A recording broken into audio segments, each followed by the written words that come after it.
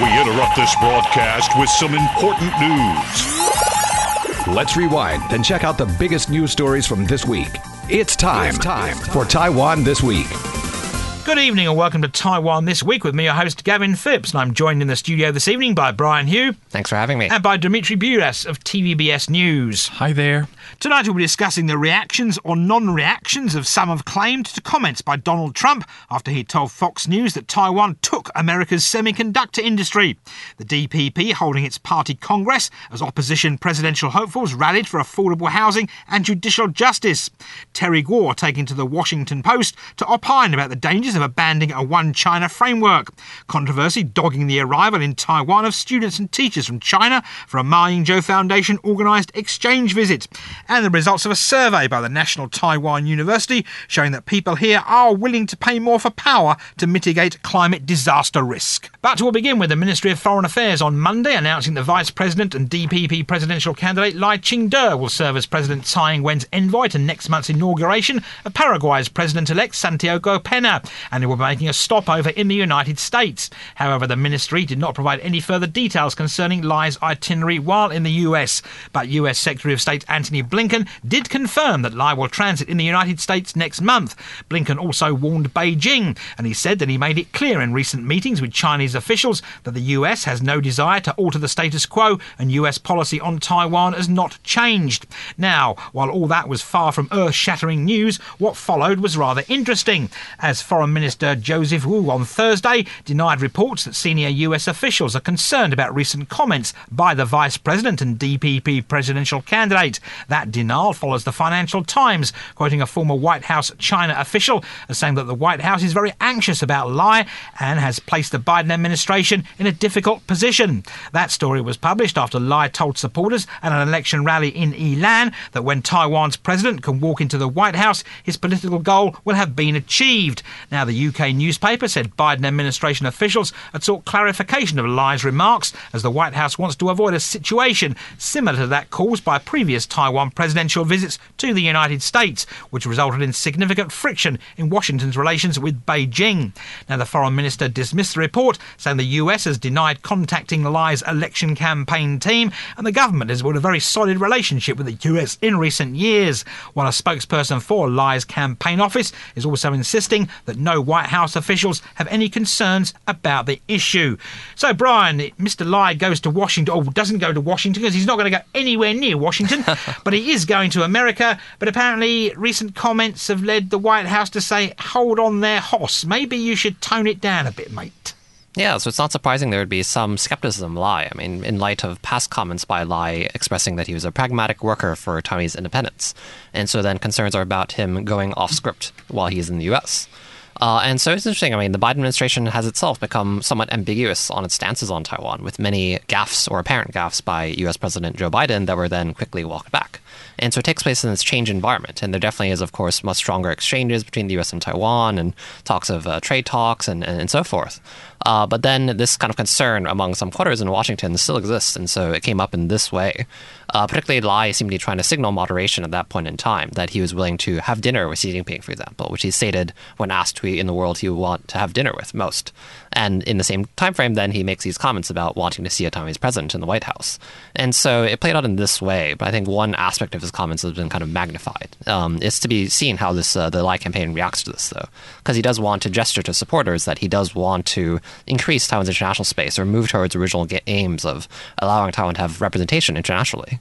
Well, the U.S. worries that Lai's transit could impact their efforts to ease tension with China, despite the vice president's recent toned-down statements. Well, the AIT chairwoman urged China on Wednesday not to use Lai's stopover as a reason for provocative actions.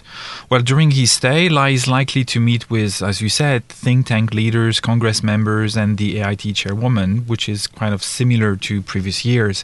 He will also deliver a passionate speech about democracy and fighting authoritarian regimes, which is also similar to what happened in the past. There will be discussions with Taiwan's representative in Washington, who is considered maybe a potential vice president hopeful during the campaign later this year, which is could be also a potential good news. While these questions are legitimate, there is no need to worry about Vice President Lai becoming like Chen Shui-bian in the past, because he caused a lot of headaches for the State Department and even for local media with his diplomatic moves. Lai is well aware that every step he takes is closely monitored, and he must avoid any mistakes to project the image of a responsible leader. So he's leading in the polls in the presidential race after all, so it's going to be, he will try to make the trip as smooth as possible. But Brian, where can he transit? I said earlier he's not going anywhere near Washington, although his campaign team and some people came out this week and said maybe he could go to Arlington to say that he was in Washington. But not likely to happen. It's a good question. I mean, there's any number of destinations. I mean, New York could be one, for example, and he could have a speech at a think tank. And so it's to be seen. I mean, I think also particularly the variety of places in which there's large concentrations of Taiwanese diaspora makes it easy to have a number of choices for stopovers. And so often when that happens, I mean, for both camps, really, they do meet with the local overseas Taiwanese community, and there's also attempts to solicit funds for elections.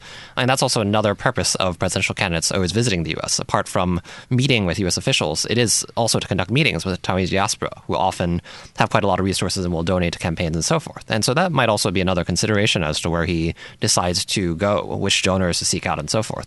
So pick two, Brian. I think East Coast and West Coast. That would probably make the most sense. One destination on each. Bit more specific, maybe a city. Good question. I mean, I think New York seems a likely choice. But then West Coast, good question. I mean, California somewhere. That again. Well, it's a two-step tango. First, there will be discussions with the State Department, lighting their steam to find the best location. Then they will kind of agree of an event that will be as an excuse to organize to invite him to visit that city. So they will have discussion about what topic would it be. So that's why we can expect, again, a speech, maybe kind of an award or something, an excuse for him to go to whatever city. He could maybe also decide to visit his previous university. He could. There are many options right here. So they will wait, I think, until after they confirm the location and the invitation for the event before announcing the exact destination. And Brian, of course, the Chinese ambassador in Washington this week said Beijing is going to try and make it its priority, he said, to stop William Lai from travelling to America. Yeah, and they compared him to a gray rhino charging. And I like that image because then you would see these weird images of the ambassador, Lai, and a gray rhino in Taiwanese media. And so then that is the attempt to paint Lai's actions as provocative that way, or that he is irrational and pro-independence and will venture off script and say something crazy in a way that ramps up tensions. And so that framing is not exactly new from China, but I think also what will be interesting is if there are protests regarding Lai's visit. I mean, there's the mobilization of the overseas Chinese community in these circumstances. And so that's part of the reason why the itinerary is kept under wraps until fairly close to the actual event. But I think that will also occur. And Brian, do you see Beijing getting a bit more bullshit in the Taiwan Strait as his trip to America nears? Yeah, I think so. I mean, Beijing is looking for a pretext to rehearse military exercises, to practice a blockade, for example. It's not just signaling, it's also practice. And we are around 1 year out from the Pelosi visit, in which we saw this dramatic escalation of live fire exercises. And so I think basically we will see that again. I think another aspect is that it takes place after the Hankuang exercises. And so there will be the kind of reaction to Taiwan's own military drilling. And so that's bound to take place. And of course, it will be framed a certain way in domestic politics and used to reinforce the narrative that strengthened ties with the U.S. lead to increased Chinese aggression towards Taiwan.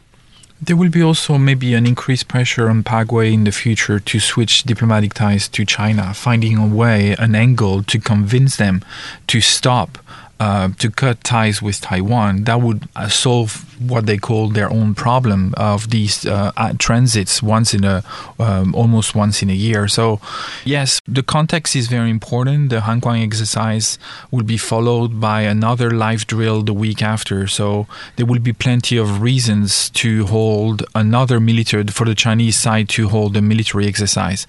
But it's an election, and we also know that Hoyoi is also planning to visit the United States later that month or earlier in September.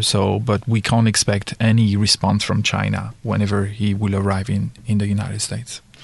And Brian, do you think Lai has to go to America? Because obviously he's going to meet all these people anyway. He could hear. Yeah, I mean, it is signaling. And so there's a question. I mean, is it necessary? And so I think there was a deliberation of if it was necessary, when to go, and so forth. And that actually takes place with both camps. I think particularly the KMT and Hoyoi visiting the U.S., that's quite interesting at a time in which the KMT has leaned into much more U.S. skeptic narratives. And so I think there might be some pushback, actually, within the Pan Blue camp against his visiting the U.S. But then I think what is interesting in that respect is, for example, when Ma Ying-jeou visited China, China did not hold back with military exercises. That's around April. And so China will need to frame Ho visiting the U.S. and Lai visiting the U.S. in somewhat different terms. And sometimes they've not actually really hit home, I think, with their messaging. But many have said maybe Hoyoi shouldn't go to the United States because he probably should concentrate on getting support for his election campaign here. That's right, and it definitely takes him away from Taiwan, which he could be spending that time campaigning. And so there would be that pushback. I mean, KMT presidential candidates usually do this. Hong Xiuju actually pushed back against that notion, but eventually went. I think he's obligated in some way to go. I mean, also for finances for the KMT at a time in which the KMT claims not a lot of finances. But then there will be pushback, and I think then, particularly at a time of lowering approval ratings for Ho, there will be the question, should he actually go, or should he focus on campaigning here? Well, it's a unique chance for a candidate like Hoyoi to give its bid like an international kind of a stature. If he skipped that trip, that would be a catastrophe for him because he would struggle for the last 4 months into the campaign. He would really struggle in trying to establish himself as the most suitable candidate to represent Taiwan on the international stage. So yes, it's going to be maybe seen in Taiwan as a waste of time, but he needs to reach to the US side to clearly explain his goals and his plans for Taiwan's future before the last few months of the election. Moving on now, and Donald Trump appeared not to be showing Taiwan much love this week, as in a Fox News interview, he made the lofty claim that Taiwan took America's chip business away, and the US should have stopped them, taxed them, and tariffed them. Trump also said he didn't want to say what his thoughts were on whether the US should defend Taiwan if China invades, adding that that would be putting him in a very bad negotiating position. And while US pundits and politicos agreed that Trump's comments on defending Taiwan were consistent with the US policy of strategic ambiguity, many were quick to dismiss Trump's claims regarding Taiwan taking America's semiconductor industry.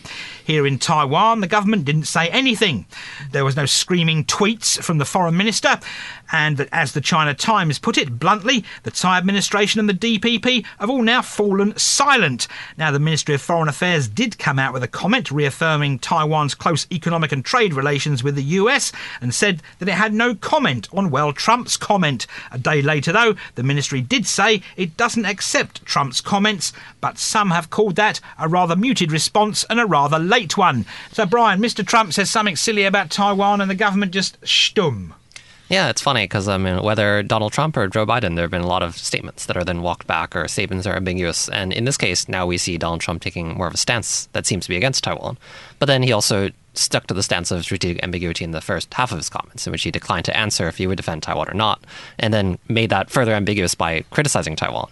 And so this has been a kind of notion that's come up from MAGA Republicans that are such as those that support Donald Trump, and this takes place at a time in which he is seeking the presidency yet again. And I think particularly for the Tsai administration, the desire is to hedge bets. What if he wins? And so then you don't really want to offend him. There's still some idealization in some circles of the Tsai-Trump phone call that took place in December 2016.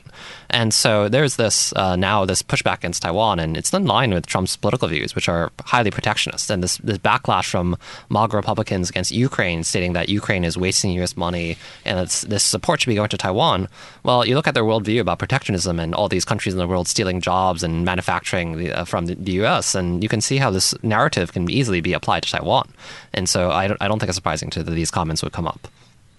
Well, the premier just refrained commenting on these fabs and those issues in the U.S. because it raised concerns among Taiwanese people that it might lead to job losses as factories and supply chains relocate.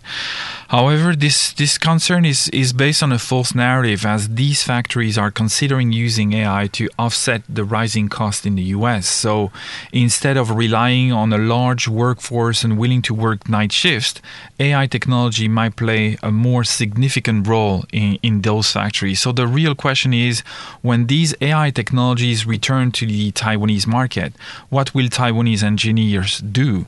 The industry can't solely depend on cheap labor indefinitely. So it's important to note that the US has outsourced manufacturing to Asia in the past to lower the cost. And similarly, Taiwanese manufacturers were smart in facing this challenge, so they shouldn't be blamed for the US companies' strategic decisions, and they're going to use the same logic to, offset their costs using AI. So, it's just another false narrative. Of course, Brian, Dimitri made a point there, because first of all, we had Honhai getting in a bit of controversy with opening factories and buying out one company in America. And now we've had TSMC apparently is having trouble with its Arizona plant and the way that its work ethos is translated into America. Yeah, it is funny to see Morris Chang cast doubt on his own plant that's just newly inaugurated not too long after declaring globalization dead at the opening speech. And so it's quite interesting in that respect. TSMC is attracted to the U.S. or pushed there, and so the KMT narrative is often that Taiwan is losing its advantages thanks to the DPP. I think TSMC's perspective is that every company is now moving to the U.S. attracted by these subsidies, these attempts to reshore in that sense. And so it would be missing out if it did not go and put in this money. And maintaining relations with the U.S., for example, is of key importance to the company, going where the customers are. And so there's this kind of narrative regarding that. It is actually quite interesting because the Biden administration has had to respond to this kind of protectionist undercurrent in U.S. politics currently. And so it did not, for example, rejoin the TPP that Trump withdrew the U.S. from very early on in office, and it touted TSMC's Arizona plant as a kind of revival of American manufacturing in line with this kind of push to reshore that one saw expressed in the form of Trump's protectionist views. But then it somehow doesn't surprise that Taiwan ends up in the line of fire, and Trump did make comments in the past also suggesting that he'd be willing to use Taiwan as a geopolitical chess piece in negotiating with China. And so this is not exactly new from him either. Well, during our latest TVBS meeting room on Monday, the former U.S. Secretary of Defense, Mark Esper, warned that if Donald Trump is re-elected, he might weaken the relationship with Taiwan. Esper expressed concern that Trump could potentially withdraw the U.S. from NATO, remove U.S. forces from South Korea and Japan, and possibly weaken ties with Taiwan. Now, in this case, it's worth noting that many Taiwanese supported Trump during his presidency, appreciating his tough stance on China and support for Taiwan. Taiwan's foreign minister expressed confidence that regardless of the new U.S. president, Taiwan will maintain strong relations with the United States. However, there is a concern that if more Taiwanese companies open factories in the U.S., the Taiwanese public might become increasingly hostile to the idea of decoupling from the Chinese economy. And we have to take a short break now, but we'll return after these rather important commercials.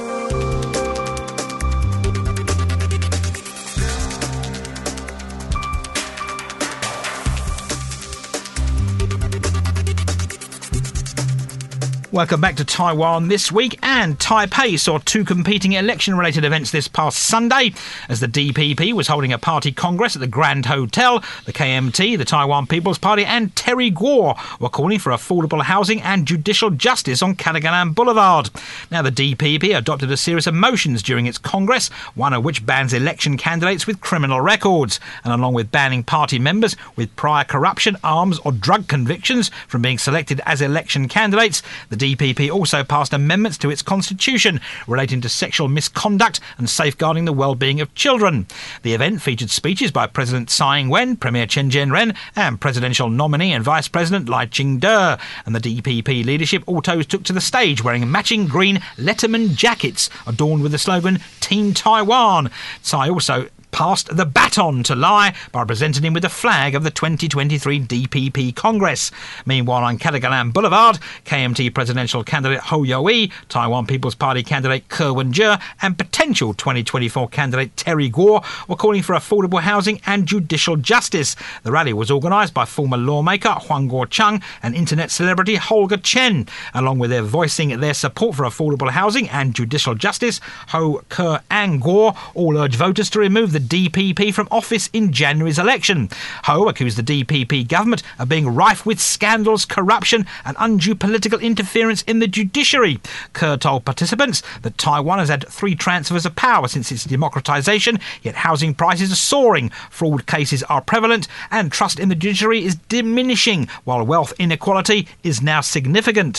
While Gore told the people at the rally that after 7 years in power, the DPP has made no significant progress in the area of affordable housing, while the judiciary has become a tool for political wrangling among those in power.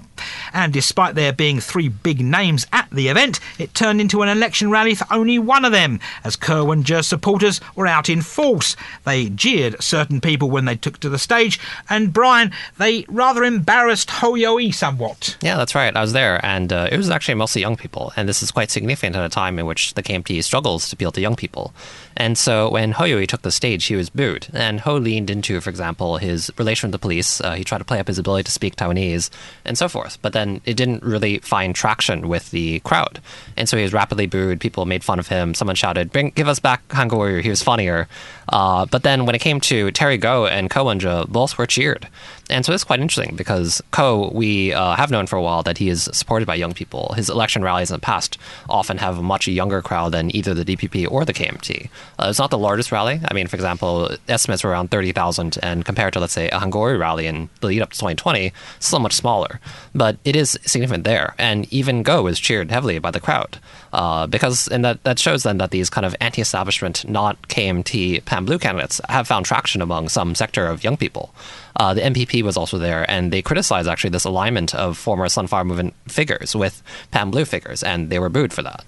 Well, the DPP Congress was very successful in displaying this unity among the party leadership, and the vision of President Tsai and Vice President Lai waving a flag together helped project this image of unity.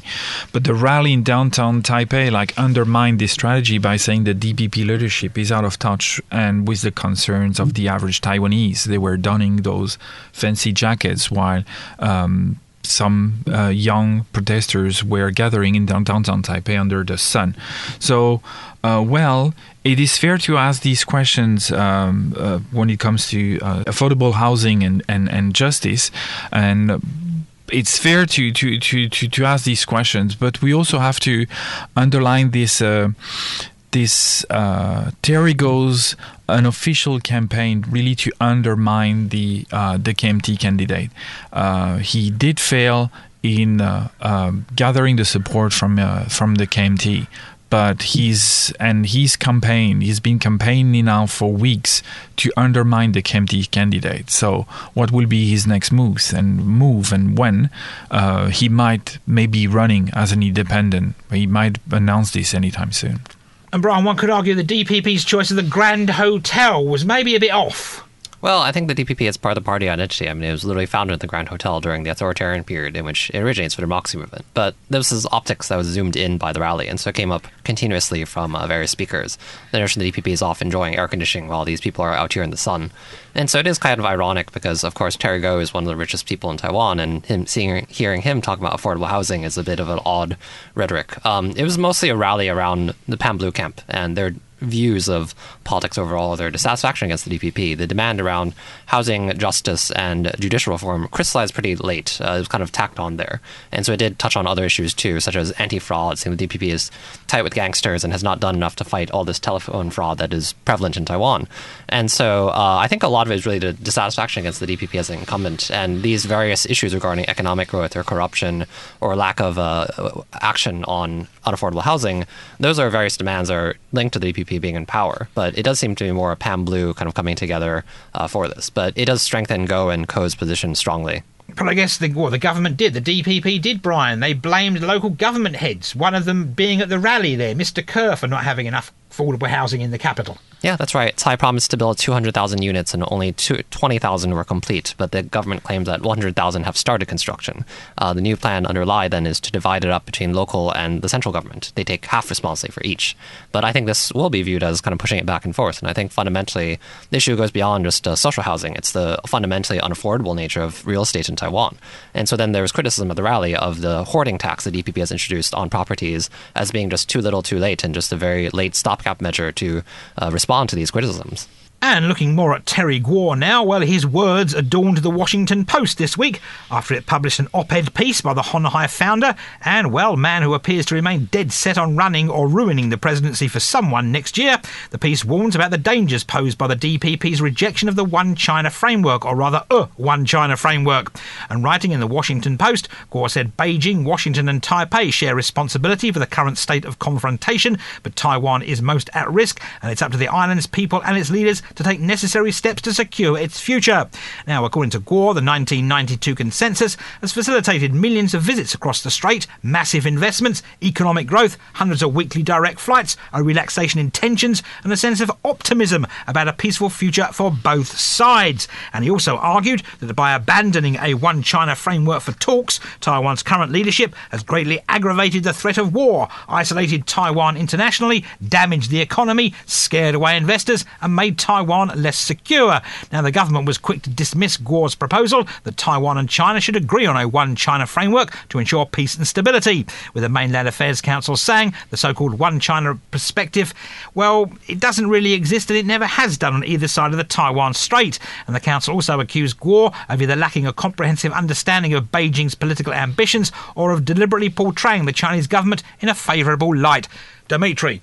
Well, there is nothing wrong with Guo's vision for Taiwan's future. As a business person, he believes dialogue is vital to ease tensions and uphold Taiwan's democracy and freedom. The problem is that two opposition political views seem to oppose each other, one pragmatic and another one more dogmatic. So as a pragmatic entrepreneur, he adopts a realistic, innovative and adaptable approach to business, and a dogmatic political figure would adhere maybe rigidly to some specific beliefs after ignoring like opposing view. But Terry faced the challenge of maintaining his dogmatic vision, while some other leaders might need to learn to compromise on their domestic stance in the face of challenge. So Taiwan needs both someone who is pragmatic and dogmatic at the same time, but with no contacts and almost no China policy for the last 8 years. Well, the opposing views, but the DPP view and the Terry Guo's view are equally right, but they are just can't stand each other. Well, it strikes me that Guo is actually the one that's dogmatic. I mean, clinging to One China as a framework in the 1999 consensus, because this has become a very toxic brand in Taiwanese politics, that even successive KMT chairs, such as Johnny Chang and Eric Chu, proposed dropping it early on in their administrations before seeing a lot of pushback from within the party, such as from Ma Ying-jeou and so forth. And so now there's the attempt to reduce the CSSTA, a trade bill that was opposed by a massive social movement 9 years ago, one of the largest in Taiwanese history. And so particularly the KMT seems really stuck on past formulas and is unable to formulate a new relation or a formula for a relation with China that is not the past, but then can maintain this. And they've gone back to advocating for economic engagement with China at a time in which the world is very cautious of China. And there's an attempt to kind of reduce dependency on China because of the potential geopolitical and economic risks. So for Guo, I mean, this is not exactly a surprising view, but I mean, looking at his own statements, he has stated a few months ago that Taiwan should be cautious of economic dependency on China. He himself also quite outlandishly promised to fund the construction of 80,000 robots to defend against China, which is probably imitating Robert Cao, the USMC founder's pledge to fund 1 million drones to defend Taiwan.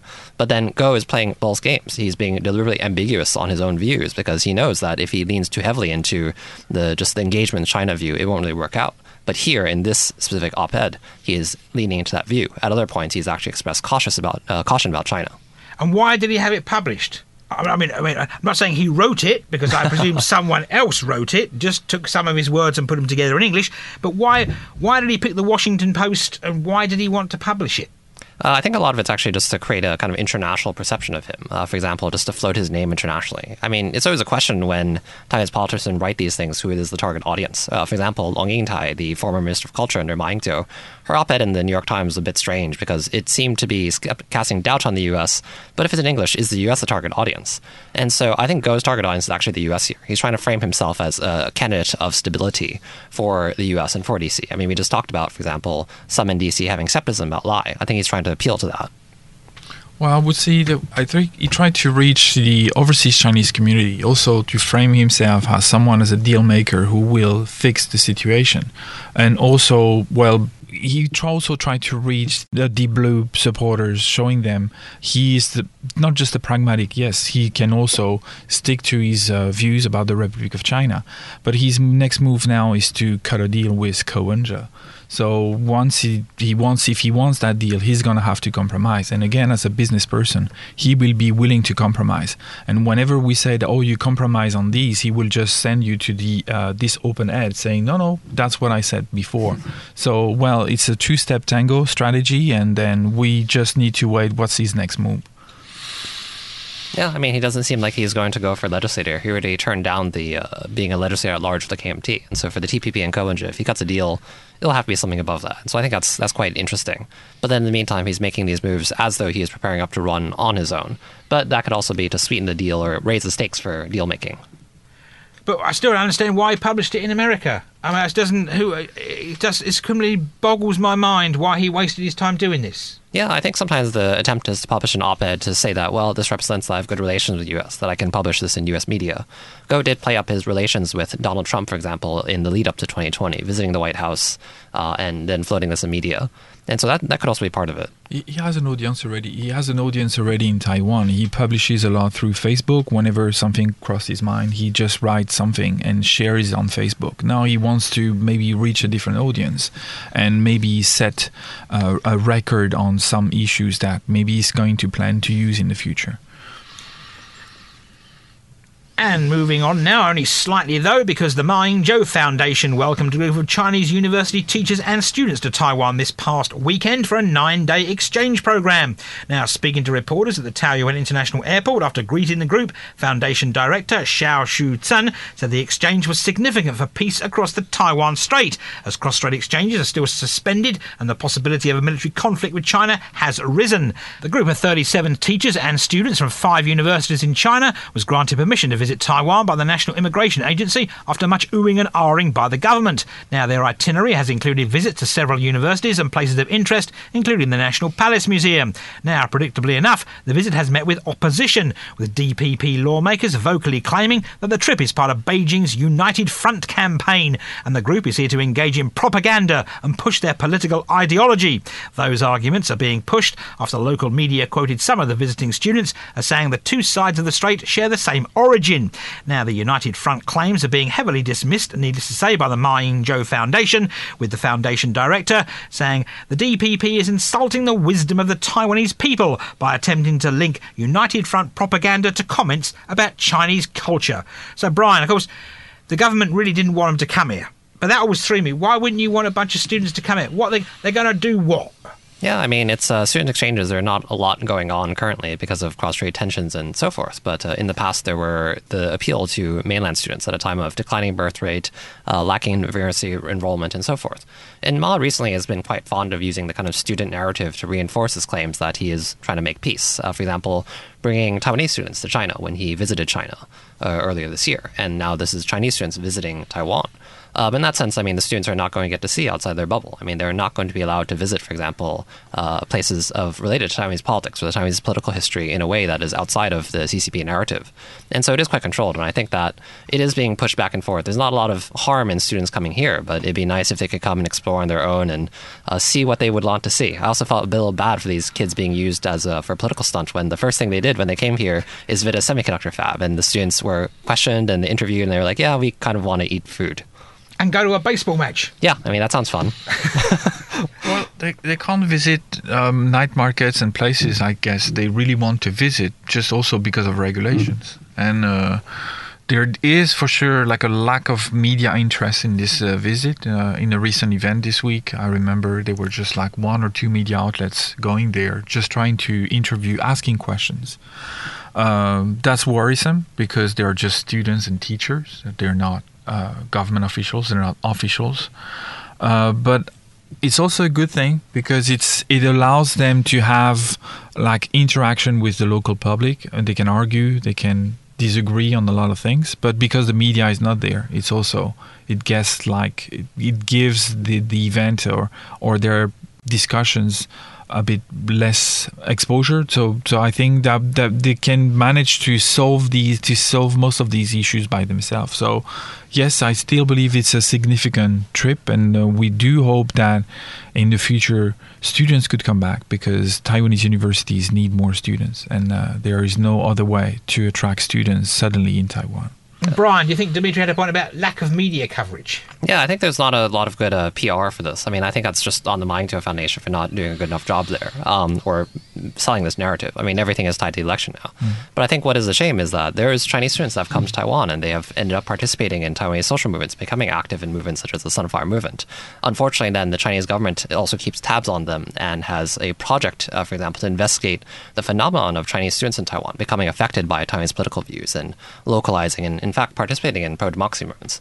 Unfortunately, I think with these students, they were probably vetted ahead of time as to their ideological leanings. If any of them says something off script during a interview, for example, that will get them in trouble. And I think that's how it works in China. And you made a point about the Myeongjo Foundation. Maybe should have used this. They could have used it to support their candidate, or that have fallen very flat. It's a question. I mean, I think that particularly for the question is where Ma fits into the contention in the KMT at present. I mean, for example, Jing Putong, who's Ma's close aide, is now part of the Ho campaign, while there's the denial that he is still linked to Ma. And so I think Ma getting too directly involved would be a little too direct and provoke some in the Pan Blue camp.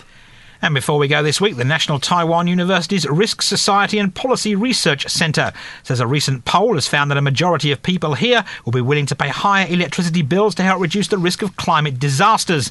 Now, according to Centre Research Fellow Lin Mu-Xing, the study shows that 83% of respondents will be happy to pay a higher rate per unit of power in order to help protect the environment and mitigate the risk of climate emergencies.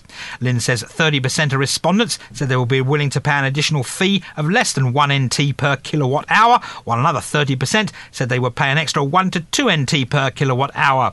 The survey also found that 12.5% of respondents said they would pay an extra 2 to 3 NT per kilowatt hour. However, only 11.6% of the respondents said they would not be willing to pay any extra money whatsoever. And if you're interested, the current power rate per kilowatt hour here in Taiwan is 2.6 NT.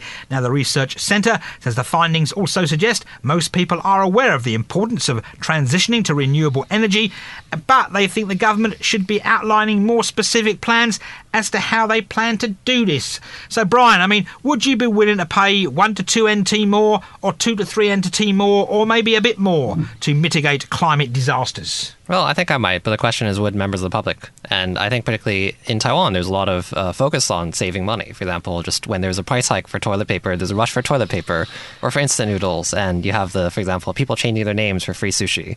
And so there's a lot of focus on even just minute increases in prices. Things are not the end of the world. And this leads to panic buying and so forth. And so I think for power, which is always a sensitive issue in Taiwan, then will people actually be willing to go for it? I mean, there are also people in Taiwan that view renewables as untested, potentially dangerous, and we should rely on traditional means of power that have been there for a while, such as nuclear energy and so forth. Well, on paper, I guess everybody would agree, but once they get their bill, they might just absolutely disagree when they see the increase. So we also need to remember there are different rates for the public, for industries. And we need to remember also that everybody should make effort. So it would be maybe better to reward companies or even the public, those who manage to decrease their energy consumption, instead of using those arguments of, trying to convince people to agree to pay more, while at the same time we just keep wasting electricity with air conditioning almost open 24/7 with doors open. So yes, we need to maybe convince people to change their mindset, the way they use electricity. But at the same time, we also have to remember that Taipower is losing a lot of money. And then those new policies, in the end, it's always Taipower who has to, foot the bill. And that would be a concern for future generations. And Brian, what do people here think of the climate crisis? Obviously, in Europe's baking at the moment. Yeah, that's right. I mean, I think there was a poll recently, and it did show that the majority of Taiwanese, like over 90%, feel that they are affected by climate change. And so there's not as much the climate change skeptic discourse one sees, let's say, in the US. But then at the same time, there's not always discussion of, for example, the overall issue of global warming or climate change and so forth. Oftentimes it's thought of in terms of, let's say, air pollution or rising temperatures and that kind of thing. But there's not ties to this kind of, let's say, global environmental movement that one sees, for example, in Europe with Fridays for Future and so forth. For example, there's not a youth-led movement on climate change that one sees in Taiwan currently. So it's a question how much discussion there is. It will take years before the people change their mindset about how they use air conditioning. For people outside of Taiwan, it's easy to say that, you might don't even need an air conditioner. But when you live in a country like in a tropical island like Taiwan, you do need an air conditioner. So we need to teach younger generation how to save electricity, promote policies that would convince those users, and because Taiwan keeps promoting those industries that actually consume a lot of electricity, and semiconductor use a lot of water and electricity. So if we want to keep on promoting those industries, we have to maybe slowly change mindsets and reward those who make the real efforts. Dimitri, do you see climate crisis becoming part of the election campaign cycle or not? No, not again this year. There is a bit lack of interest on these issues, and the election will happen, I think, because it will be in Taiwan's winter time. So those climate change issues won't be that relevant. And as long as we don't have issues with power shortage, I think everything should be smooth, and they won't focus on this issue this year again. Yeah, absolutely. I mean, nuclear energy will be debated as it is every election cycle, but that won't translate into broader discussion of actually environmental effects. Do you think, Brian, maybe Ho Yo-i should stand on a stage and talk about climate change? I mean, they might make token gestures, but I don't think it's the main issue people are voting on, unfortunately. And that's where we'll leave it here this week on Taiwan This Week. And I've been joined in the studio today by Brian Hugh. Good night. And by Dimitri Buras. It was great to be here. Thanks for tuning into this week's edition of Taiwan This Week here on ICRT with me, Gavin Phipps. And don't forget to check out Taiwan This Week podcast on your favourite podcast app, where you can get access to all our previous shows. Tune in again next Friday evening at 9 for another informative look at the top stories of the week with Taiwan This Week. And don't forget to also check out our podcast on our website, icrt.com.tw. Now keep it here for more music and news only on ICRT FM 100.